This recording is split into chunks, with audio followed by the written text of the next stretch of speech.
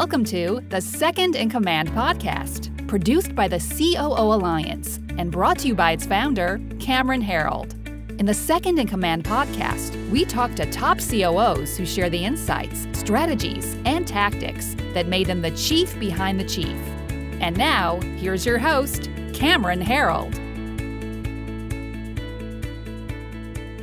Today is Precision Painting Plus's COO, Joe Galeas. Joseph is considered a people manager with a proven background in developing and leading teams, building relationships, and engaging employees in business-related decisions. His experience in operations from the front line to the boardroom has brought him repeated success in building successful teams from the ground up and in inheriting underperforming teams and turning them into success stories. As the COO of Precision Plus, Joseph organizes leadership and strategic vision to drive operational excellence, improve management competence, optimize administrative processes, simplify reporting structures, and bolster the company's internal control systems. He's tasked with revamping the company culture as they prepare for an aggressive expansion. Professional journey that began at the age of 22 in the IT industry, Joe took on an array of frontline operations roles, eventually progressing to managerial positions. At the age of 35, he earned his PMP certification and went back to school to gain a bachelor's degree. At 39, he made a drastic career change from telecommunications to parking systems, taking on the demanding post of Vice President of Service, and turned around a struggling organization through effective leadership and Six Sigma principles.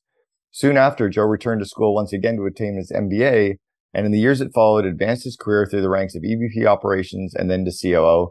Joseph, welcome to the Second in Command podcast. Thanks for having me, Cameron. Glad to be here. I love your kind of bio or the timeline of you getting to COO. And I know we talked briefly before hopping on that you wanted to talk about kind of progressing from the front line to COO, but I'm curious about the desire to go back to school a couple of times through the career as well. That's not a normal, quote unquote, normal path that we often take, but I love that you did it that way. It seems more beneficial to have done the schooling the way that you did it versus the graduate high school, go to college. Why was your path, set that way? Well, I mean, that wasn't intentional, right? But it definitely worked to my advantage. And, I'm going to take a page from your book, right? Vivid Vision, right? And I've always operated like that for my career. I've always, pictured where I wanted to be in 3 years, right? And what seeds did I have to plant today to be there in 3 years? And, over time, as I attempt to take on opportunities to advance my career path, I was hitting roadblocks, right? I had the real world experience, I had the resume experience, but I didn't have the piece of paper that would validate that I'm an expert, in managing or operations. So that's part of the reasons why I did go back to school. And I'm glad I did that because going back to school, I got to bring a lot of real world experiences into the classroom and, not just provided myself with a lot of aha moments and connected dots, but I also got to give those to my peers as well. Was it said to you by employers that you needed to have the piece of paper, or was it something that you felt, or was it said to you by search firms that were trying to help you find career, moves? How did you identify that? Oh, it was said. It was said, and I remember that moment very, very vividly. I went for a director position of operations, and I really wanted this position with Comcast, right? I looked at them as a powerhouse, and I wanted in. And I went through many, many layers of the interview process, all the way up to the VP. So I'm thinking to myself, I'm at the fourth round. This is definitely mine. We're just checking off boxes. I got this. Right? A couple of weeks go by and I'm not hearing anything. And they say they're just going through the rounds of one more candidate. And when they came back to deliver me, the bad news, obviously my first question was, well, what did the other person have that I didn't have? And the answer was flat out. The only difference was he had the degree and you didn't. Wow. And I kid you not, Cameron, it was that day where I had a conversation with my wife and I said, I'm never gonna allow myself to be in this position again. I'm never gonna lose a role because I didn't have a piece of paper. I don't feel like I need that piece of paper. Yeah. But if I want to get to where I want to be in 3 years, I need to go back to school. And within a few months, I was enrolled back at Wentworth Institute, getting my bachelor's. What year was that roughly? That was around 2012, 2013, I'd say. Okay, so still current enough that because you were hearing now that the tides are slowly changing for companies, but I mean, I don't know if that's urban legend or if it's really happening, but we're hearing that companies are no longer looking for the degrees, but I'm not really convinced that that's the truth. And if that was 2012, 2013, that's recent enough that, the piece of paper is still required.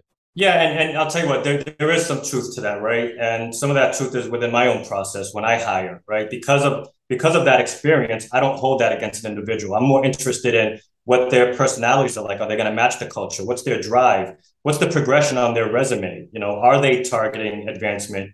Have they been involved with larger organizations, or have they managed teams?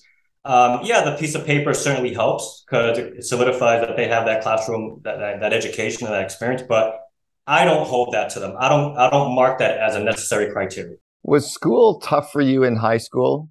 I wouldn't say so. No, not at all. And so why did you not go from the high school into college back in that kind of normal, again, quote unquote, stream?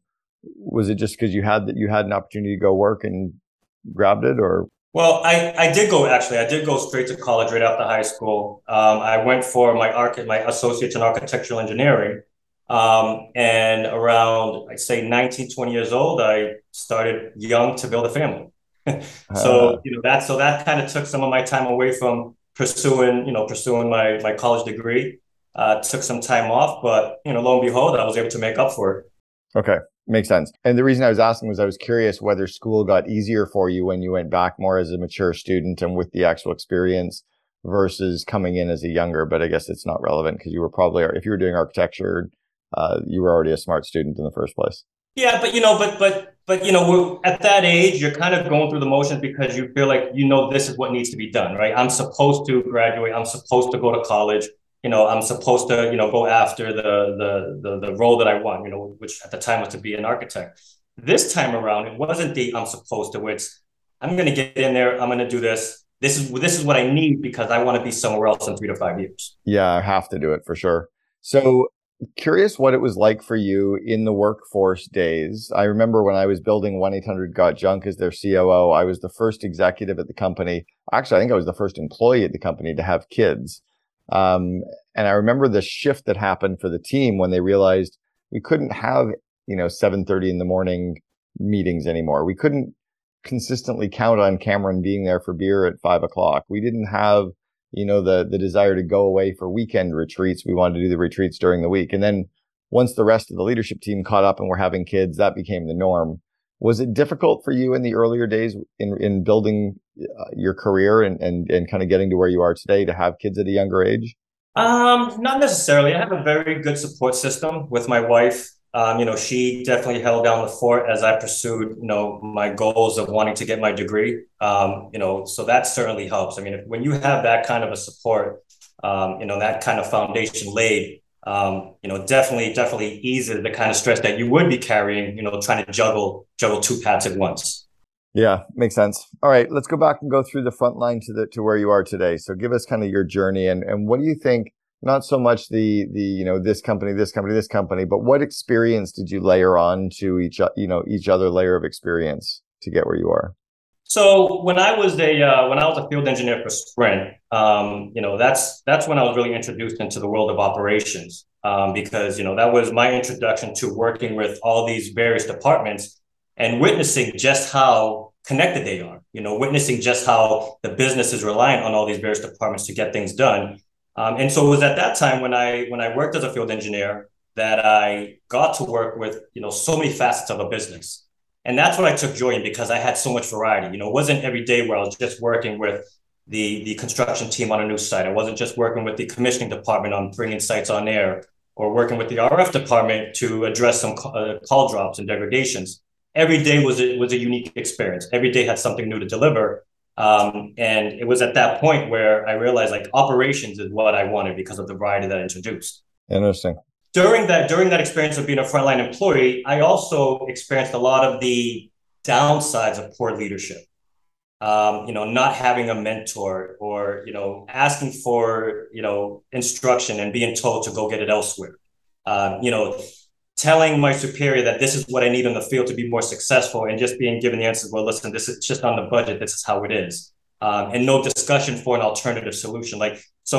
But, I also witnessed, I also experienced the other side of that, having a great mentor that showed me the way of how you want to support your peers and how you want to support your subordinates. But it's because of those experiences that, I told myself, I didn't want to become a leader. I didn't want the title of manager because I wanted to be able to give orders or because I wanted to have the title of boss. It's because I genuinely wanted to make a difference. I understood what it's like to be a frontline employee and kind of feel like you're on an island sometimes. right? And it can get lonely. And I wanted to change that. I wanted to bring my own sauce to the table and say, this is how a team should be. Where were you working with Sprint? What region were you in? New England. New England? What years were you there? I was there from 2000, I want to say 2005 to about 2010. Okay. Did you ever bump into a guy named Jamie Jones? Jamie Jones, no. When I started coaching Jamie, and he was second in command to the CEO, he was president of the North American operations, reporting to Marcelo Claret. Marcelo came in to turn around Sprint to prepare it to sell to T-Mobile. But I coached Jamie for about 18 months, and I coached Marcelo a little bit at the C level as well, the CEO level. A really, really intriguing company to see them have to switch from being corporate to entrepreneurial. And you're right, there was a massive gap of leadership and empathy to employees. And it would have been really intriguing to have seen what you saw from the front line, because I saw it from a very different perspective, and it was broken. Yeah, I mean, it was, it was a massive corporation, right? Huge. I mean, and I'm talking about, I was operating in the New England market, never mind, across the country, but, and I don't think the gaps in leadership, I didn't see the leadership levels at the CEO, COO, VP levels. I was at the front line. I saw up to maybe director, maybe VP of a Northeast region. Yeah. So that's where I witnessed the gaps in leadership, and what I always told myself, when I get to that point, I'm going to make sure that things are completely different for myself.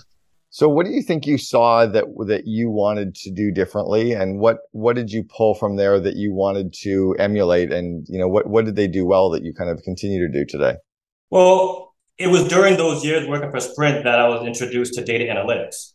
And, something about numbers just grabbed my attention. It was a language that I understood. I would much rather read a bunch of math problems than a couple of words on a page. And so I started using data analytics to really identify a lot of flaws in the system, a lot of issues, putting together predictive analytics of here's what's going to happen if we continue down this trend. And that was sort of my self-introduction into management. I would bring these reports and bring this information to management and tell them that this is what's gonna happen to these cell sites if we don't make certain changes. And here's the changes that need to happen if you want to see a certain result. And I truly believe that it was because of my desire and my utilization for data analytics that's what drew the attention of management to say, okay, let's see where he can take this, and gave me the opportunity to become a manager of my own region. That's interesting, because that was something I definitely saw with Sprint that they were doing quite well. They definitely had the data and understood the data and understood how to apply it and how to reason with it. How do you work with companies today where you have so much data in helping the companies decide what data to really look at and what to ignore? It's almost like, if you plug in your car into the computer system at the dealership, there's a million data points, but they only really need to look at 10. Right. Well, and really the way that I narrow that down is asking the question, right? Like, what are we reacting to something, or are we looking for something? That's how I always narrow it down. And then I'm able to identify, well, here's the data source. Here's the information that I need. And that information might come from a single data source or 5 data sources. And I'm really good at, bringing the data together, cleaning the data, merging the data, and analyzing it, and then actually packaging it up into some visual analytics for management and executive team. But really, that's what it comes down to is, asking the question, what's the answer that we're looking for here? How much time do you spend on the people side of the business when you're running, at the C level or even as an executive versus, in looking at the data and the reports and the numbers and the analysis? Is there a split? I would say it's almost a 50-50 split. And it shouldn't be, but that's by choice, It's a passion that I have, both the people and the data. I don't think I would want to give up, either or trade either or for. So it's actually almost a near split 50-50. I'm not sure that it should be different. I think when you have a unique ability to understand the data and you're spending that much time on the data, you might actually bring a different perspective into the people side of the business that executives who are so people focused but don't look at the data enough are completely missing. I think that, so I wouldn't ignore your unique ability and say that it should be different. I'd almost disagree and say I think you actually have it probably nailed because you enjoy it, because you understand it, because you can extract it. And then I think you probably bring that into the people side in a more focused way. I've often been on the far other side of the pendulum where the data to me gets gets a little bit overwhelming. And I use my massive ADD. I have 17 of the 18 signs of attention deficit disorder. So because I have this ADD, I see everything. So for me, I have a very, very clear perception and a lot of intuition from my years in business. And I carry the intuition and perception in to the people side of the business. So I don't think what you're doing is bad at all. I more go, wow, I wish I could do what Joe does. So. Yeah, no, and whenever I do, come across, data, it's not just about the whole purpose is to bring an answer to the question, right? Like that's the purpose here.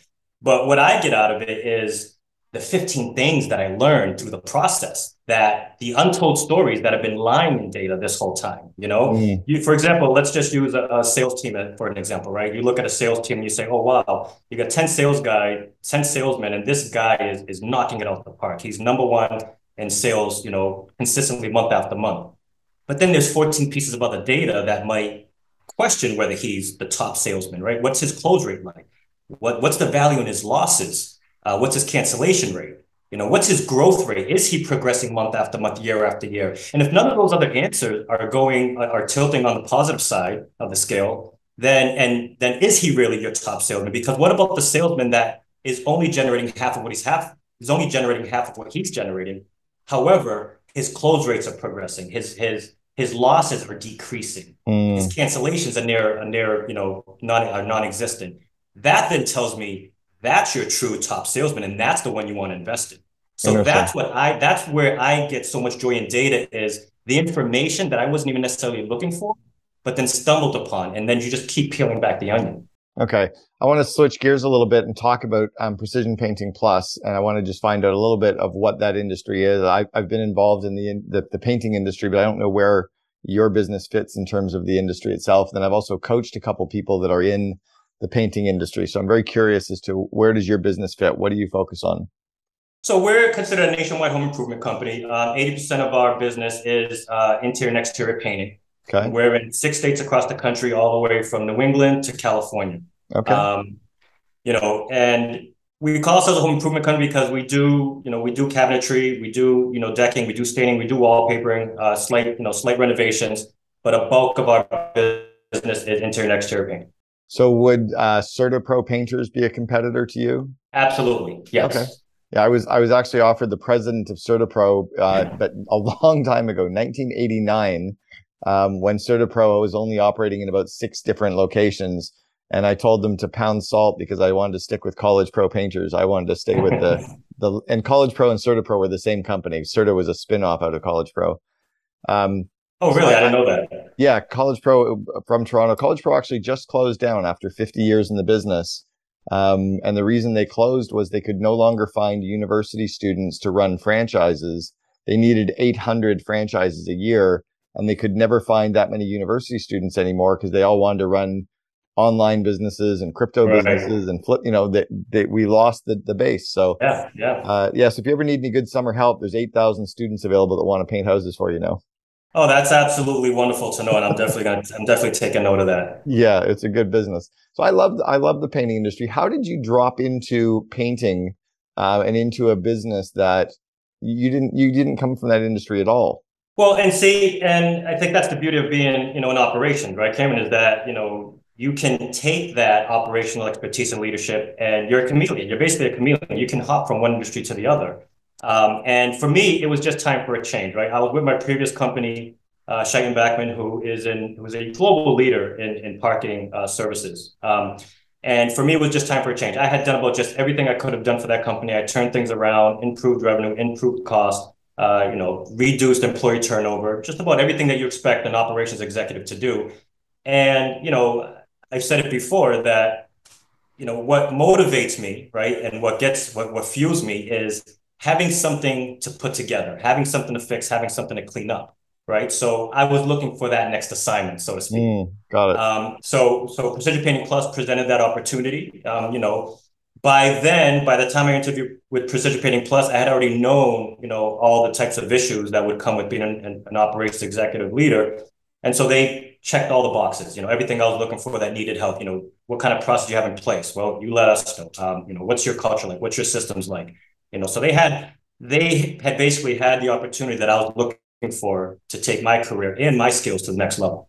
Makes sense. Yeah, it's funny that you mentioned the chameleon. In my next book, which is called The Second in Command, I actually talk about the COO needing to be a bit of a chameleon because we really do have to adapt to the situation, to the industry, and then also to all the different business areas that we have to often oversee that we don't really often have the depth of experience to run directly. Like often the COO couldn't run marketing or couldn't run IT or couldn't run finance, but we have those business areas reporting to us. So how do you gain the confidence, or what do you work on in terms of your skill set to allow you to have that breadth of oversight and that breadth of connection with the different business areas? So my approach when I get into an organization, Cameron, is very specific, right? I want to document their end-to-end process, right? From how their business runs, how they generate revenue, right? From a lead all the way down to closing a project. And in doing so, right, I'm serving so many purposes, right? I'm learning about the business end to end. I'm having to interview every department. Well, what's your role in this? And when do you hand things off? And what department do you hand it off to? Then I'm off to the next department and I'm asking them the same questions. And I'm identifying if there's redundancies in the process, right? I'm identifying if there's bottlenecks in the process. So my approach really is to go in there, do my homework, and document the process from end to end. And then I have that map in front of me. And that's all the knowledge I need to know where all the bits and pieces lie within the organization. So I was just speaking yesterday with one of our COO Alliance members, and she was saying that she does a lot of the same idea, the business process mapping. And what her focus is the automation and the kind of leveraging the tech stack to automate a bunch of the processes. Are you doing that as well? And how are you keeping up on or staying ahead of the curve or understanding what tech to bring in? Or are you bringing in consultants to help you with that stuff? We don't have any consultants to help us with that stuff, but definitely always looking to automate something. But in my studies of Six Sigma, one of the things I learned was automation doesn't necessarily improve the process, right? It doesn't necessarily improve the process. So that's one thing you have to be careful for. It'd be nice for everything to be automated, but there are some things that you need to keep out of that circle. But yeah, I mean, that's why you put together that business process, right? Because that's where you're going to identify, like I said, your bottlenecks and redundancies. And is this where we want to flirt or experiment with automation? And if we do, how do we implement that automation?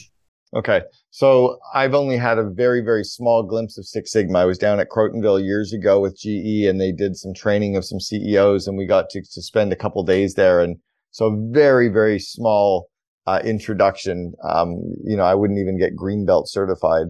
Can you simplify Six Sigma for us in a few minutes and tell us, what are the nuggets from Six Sigma that you can bring into a business, or that a leader thinking about their business today can think about? So it's a real unfair question where it's such there's a lot. Let me see if I could do this in a matter of 60 seconds. So it's really taking my approach that I described, right? Documenting from end to end what the process is, but not just documenting the steps. It's, historically, how long does it take from step 1 to step 2 and step 2 to 4, 5, 6, 7, 8, right? Yeah. And how many people, now you're talking about how many people does it take for each one of these steps? What's it costing? So then you start collecting all this data, and your goal is, how do we reduce that waste? If there's waste, how do we reduce waste? How do we reduce the cost? And how do we increase efficiency? That's really, at the end of the day, what Six Sigma comes down to, because once you have that process mapped out and you have all that data, there's what you can call your baseline. All right. It takes roughly, 3.5 months for this to happen from A to Z. Is that acceptable? And if it's not acceptable and the acceptable rate is 2 months, okay, now we have to shave 45 days off this. How do we get there? It's funny. So after I went through this program, this will be dating myself. So years ago, I used to sell DVDs of my speaking events. So after I did a speaking event, I would sell DVDs of them, and the people could show the rest of their employees later on. Sold $500,000 worth of these DVDs at one point.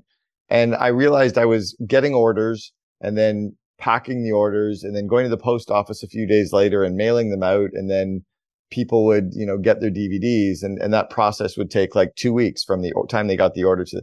So I'm like, I need to ship them faster. I need to run up to the post office. I need to reduce time. And then I realized that's a fucking terrible process. What I need to do is have my videos available online, and you can click a button and you can buy them and you get them instantly. And I don't have to go to the office. To your point, I didn't need to automate me running up to the post office and packing them. I just needed to think about the process differently.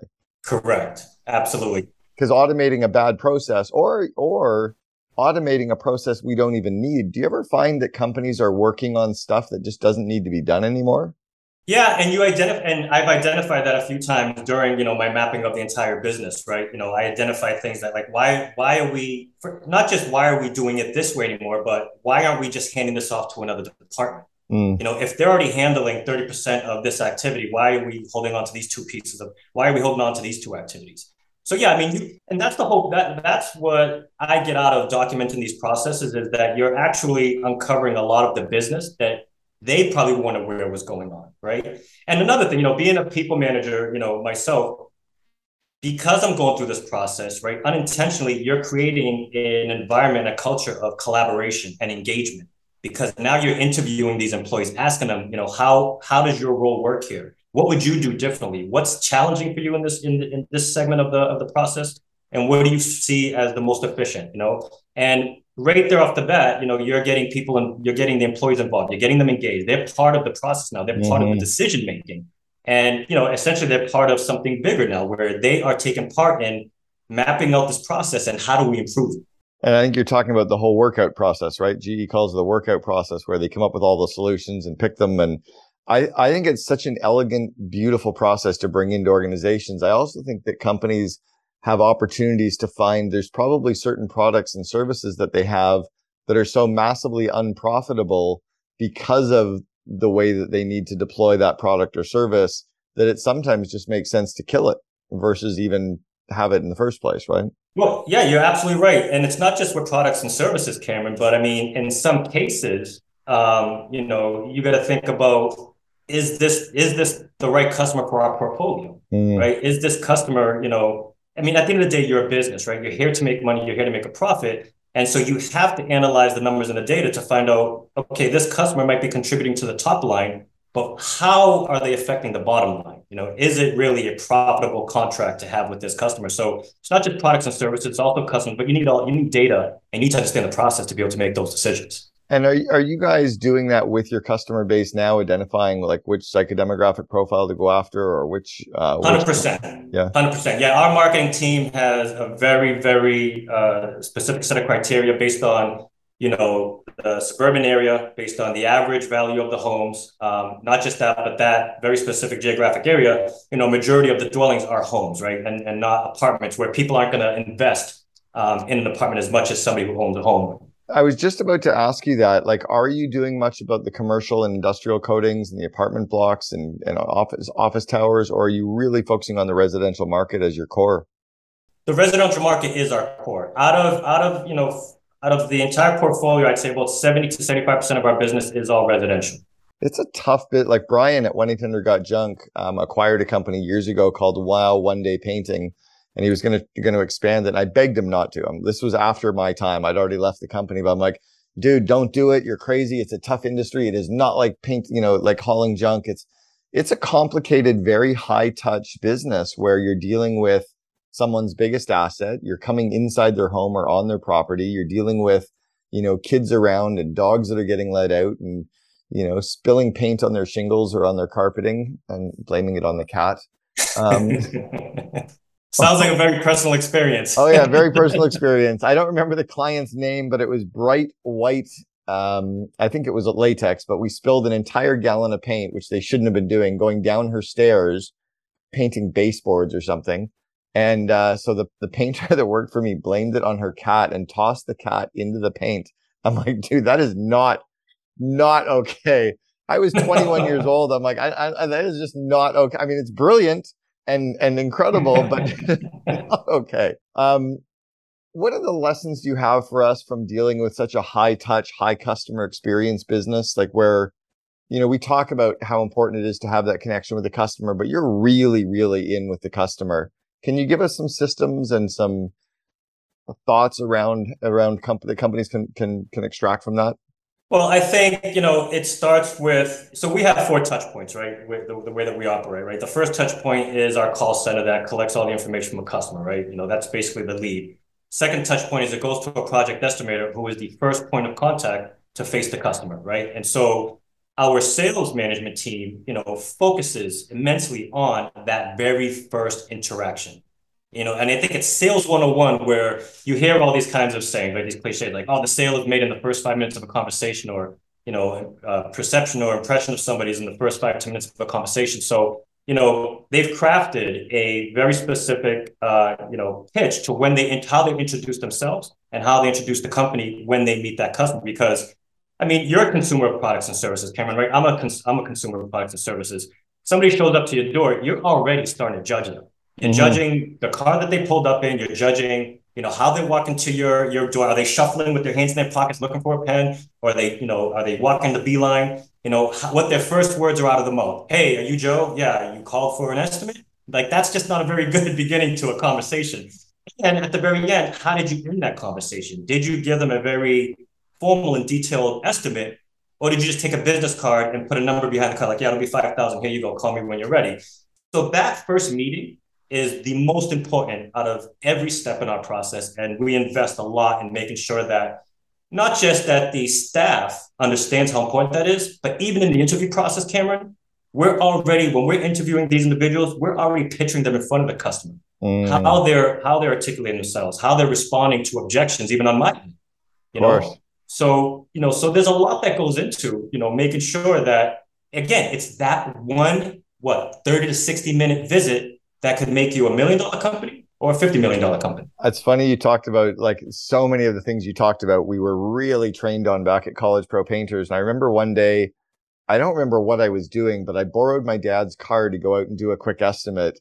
And so I had, my chinos and my golf shirt, my College Pro golf shirt on. But I hopped into his Cadillac and I pulled up in front of the home in a Cadillac. And the homeowner was freaked out. And I had to go, oh, I'm sorry, it's my dad's car. I'm like, never again did I ever do that. I was showing up with my yellow College Pro van. It was parked out front. I mean, I had to look like I was the part. Yes. You can't show up in your dad's car and get taken seriously. Did you have the music blaring as well? Yeah, no. But yeah, and it really isn't difficult. It's good that you're focusing on it right at the interview as well and thinking about, like, what's this person going to be like? So go back to some of the people stuff for me. How do you know if the people that you're hiring are going to match the culture you're looking for? What do you look for in the interview to know if they're the right culture fit? Well, I'm looking for, why they're looking to make a change now, right? Is it something to do with, their current role, or is it something to do with the environment that we're in? What's driving them, what motivates them, and where do they aspire to be in the next 3 to 5 years, right? Are they okay with just a 9 to 5, or are they looking for growth? And then again, and also it's really because these are positions that we're hiring for that have to be in front of the customer.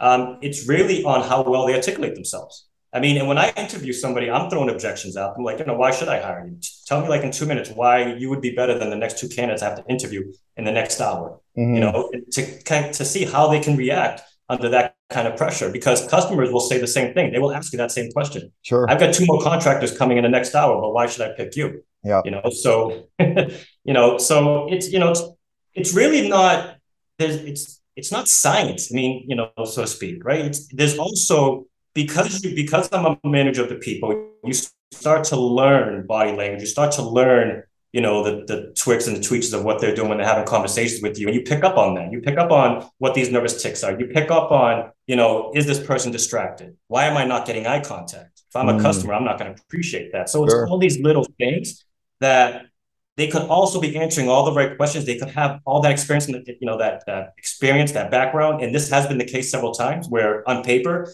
this is the guy. But after a 15-minute conversation, it's no, we'll go to the next. Yeah, I could go into, like, so many stories to talk to you about with my whole painting, 7 years of running a house painting company.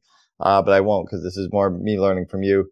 I want to know, on the frontline staff, the guys and women that are out there painting houses, there's all of this stuff now that employees want you have to hire people that this is their core purpose, and that, it's going to be their mission to do this, and they have to find value. And at the end of the day, like, it's also just painting a house, like, where it's hard to find somebody who wakes up in the morning and go, like, I want to do this. Or maybe we do, right? Maybe we find them. How do you help the people that are doing the frontline blue collar work, manufacturing, painting houses? working in a production factory or a shop floor or a warehouse. How do we help them feel good about the day to day and feel a part of the organization? Or are we pushing rope, and is it more just okay that we make sure they enjoy their job and they go home and enjoy their family? Well, no, one of the things, so there's two answers to that question, right? So for the painters itself, we hire contractors, right? So we're subcontracting them. But what we are willing to do to make them feel a part of the company and the growth is we'll wrap their vehicle with our brand and we'll pay them for that. So now they're a part of the organization, and that consistent flow of business. We have the data and the trend to show that, it's a consistent, we already know in advance where the business is coming from and where it's going to go in which market. So we can already identify with that crew, this is how much business we're going to be able to bring to you in the next month or two. Now, for our other frontline employees, our internal frontline employees, we have, like a franchise sort of model in place. We're bringing you on board as an estimator, as a project manager, but with the ultimate goal that in 12 to 18 months, we want to make you an owner of your own business, your territory. We want to coach you and mold you where the territory that you've been operating in for the last 12, 18 months is now yours to own. You'll have access to our brand. You'll have access to our resources, to our leads, but it's going to be your business to run. And we did that for you. We're here to do that, to create that partnership. That's interesting. I like that part of the model as well. So that starts to give them some value and some focus as well. Then talk about your growth again. What have you had to focus on for yourself as an executive? Where have you focused on growing your skills? Well, I'll be honest with you. The one thing I focused on was, the people side of it. That wasn't always the path that I walked, right? I used to have a hard time, understanding that we're not all of the same mold. I had a really hard time understanding that, I would lose patience because it would take you an hour to do something when I could just use my own two hands and do it in 15 minutes, right? And, but you get a nickname for that, right? You become a showboater, or you become somebody who just wants to operate on his own. He doesn't want to operate in a team, But then I learned early on that, I could easily just coach these individuals to operate the same way I do, or I could just surpass them, right? And then not have that team. So, and I was fortunate to have a mentor that pulled me aside, and he's the one that told me that. He's the one that said, "Listen, Joe, you're a rock star, right? But do you want to be a rock star on your own, or do you want to create rock stars? Do you want to create rock stars, like yourself? Why aren't you looking for the next Joe?" And it was never put out there like that for me before. Oh, interesting. And so from that point on, he was always like, just always look for the next Joe. It's not going to be out there in the open. You're going to have to chip away at a few rough edges, but trust me, it's out there. And when you find that other Joe, then you start to build other Joes around that Joe. And so that's when I adopted that people mentality, team building mentality from that point forward. That was the core thing that I learned at College Pro Painters as well, was the leader's job is to grow people. Right. And it was my job was to grow their skills and grow their confidence. I created an entire course called Invest in Your Leaders just to focus on growing people. So you talked earlier, it was in your bio, about taking underperforming teams and making them higher performing. And the teams are effectively like a group of individuals. So what do you do to take that underperforming team and to help them scale? Absent of firing them all, or is that part of the equation? Well, sometimes that is part of the process, Cameron, right? I mean, it's one or two individuals can really take down an entire team. It's the truth, right? So so that's the first step, right? You identify that bad apple and you get rid of it. Secondly, is you start figuring out what weren't they receiving from prior leadership. What were they missing? And a lot of the things I would hear is just simple transparency. We don't know what management's doing. We don't know what management is up to. We're told we have to do this, but we don't know why. We don't know what purpose this serves. So my philosophy and what I've adopted is full transparency and full access, right? There's no such thing as confidential data unless it's in a confidential file, right? But I have no issue sharing with our employees, this is what our profits are this quarter. This is where we lost money. This is where we're struggling. This is where we're strong, because it's going to help them understand why you're making certain decisions, why you might be reducing work in a certain area versus another area. It's not that you're taking work away from them because you don't think they're doing a good job. It's because the data is pointing you in a different direction. And so, a lot of the time they're just missing that access and that transparency of what management's true intention is. And it's very easy, Cameron, to make a promise and break it. Very easy to do that. And I think it happens in a lot of organizations where management comes in and says, well, here's what I'm going to do. And then all of a sudden it can't happen for whatever reason, and I've just never been a fan of that. I'll make the promises that I know Joe control, that Joe can. Yeah. If Joe needs to get permission from somebody else above him, Joe's not making that promise. Wow. Good for you. That's highly insightful too. And I don't think I've ever even heard anyone explain it that way before as well. Because you do, as soon as you break your own trust, right? We destroy our own trust. We destroy our own, tear away at our own fabric of our own core values. Yeah. All right, let's go back to the 21, 22-year-old Joe. He's just kind of, I guess you probably got kids at this point. You're starting out with a family. Yeah. What advice would you give yourself back as a 21, 22-year-old that you know to be true today, but you wish you knew back then?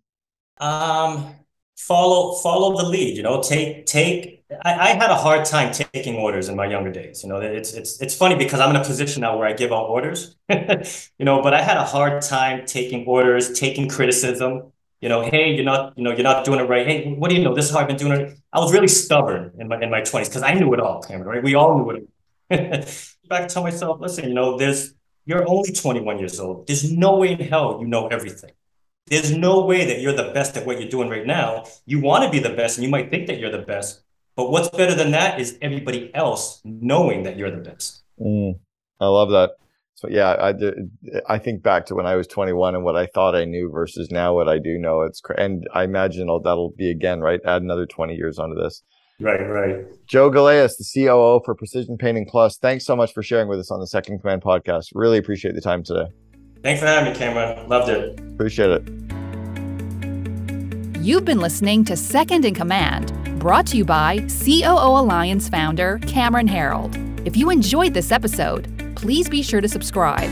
For more best practices from industry-leading COOs, visit COOalliance.com.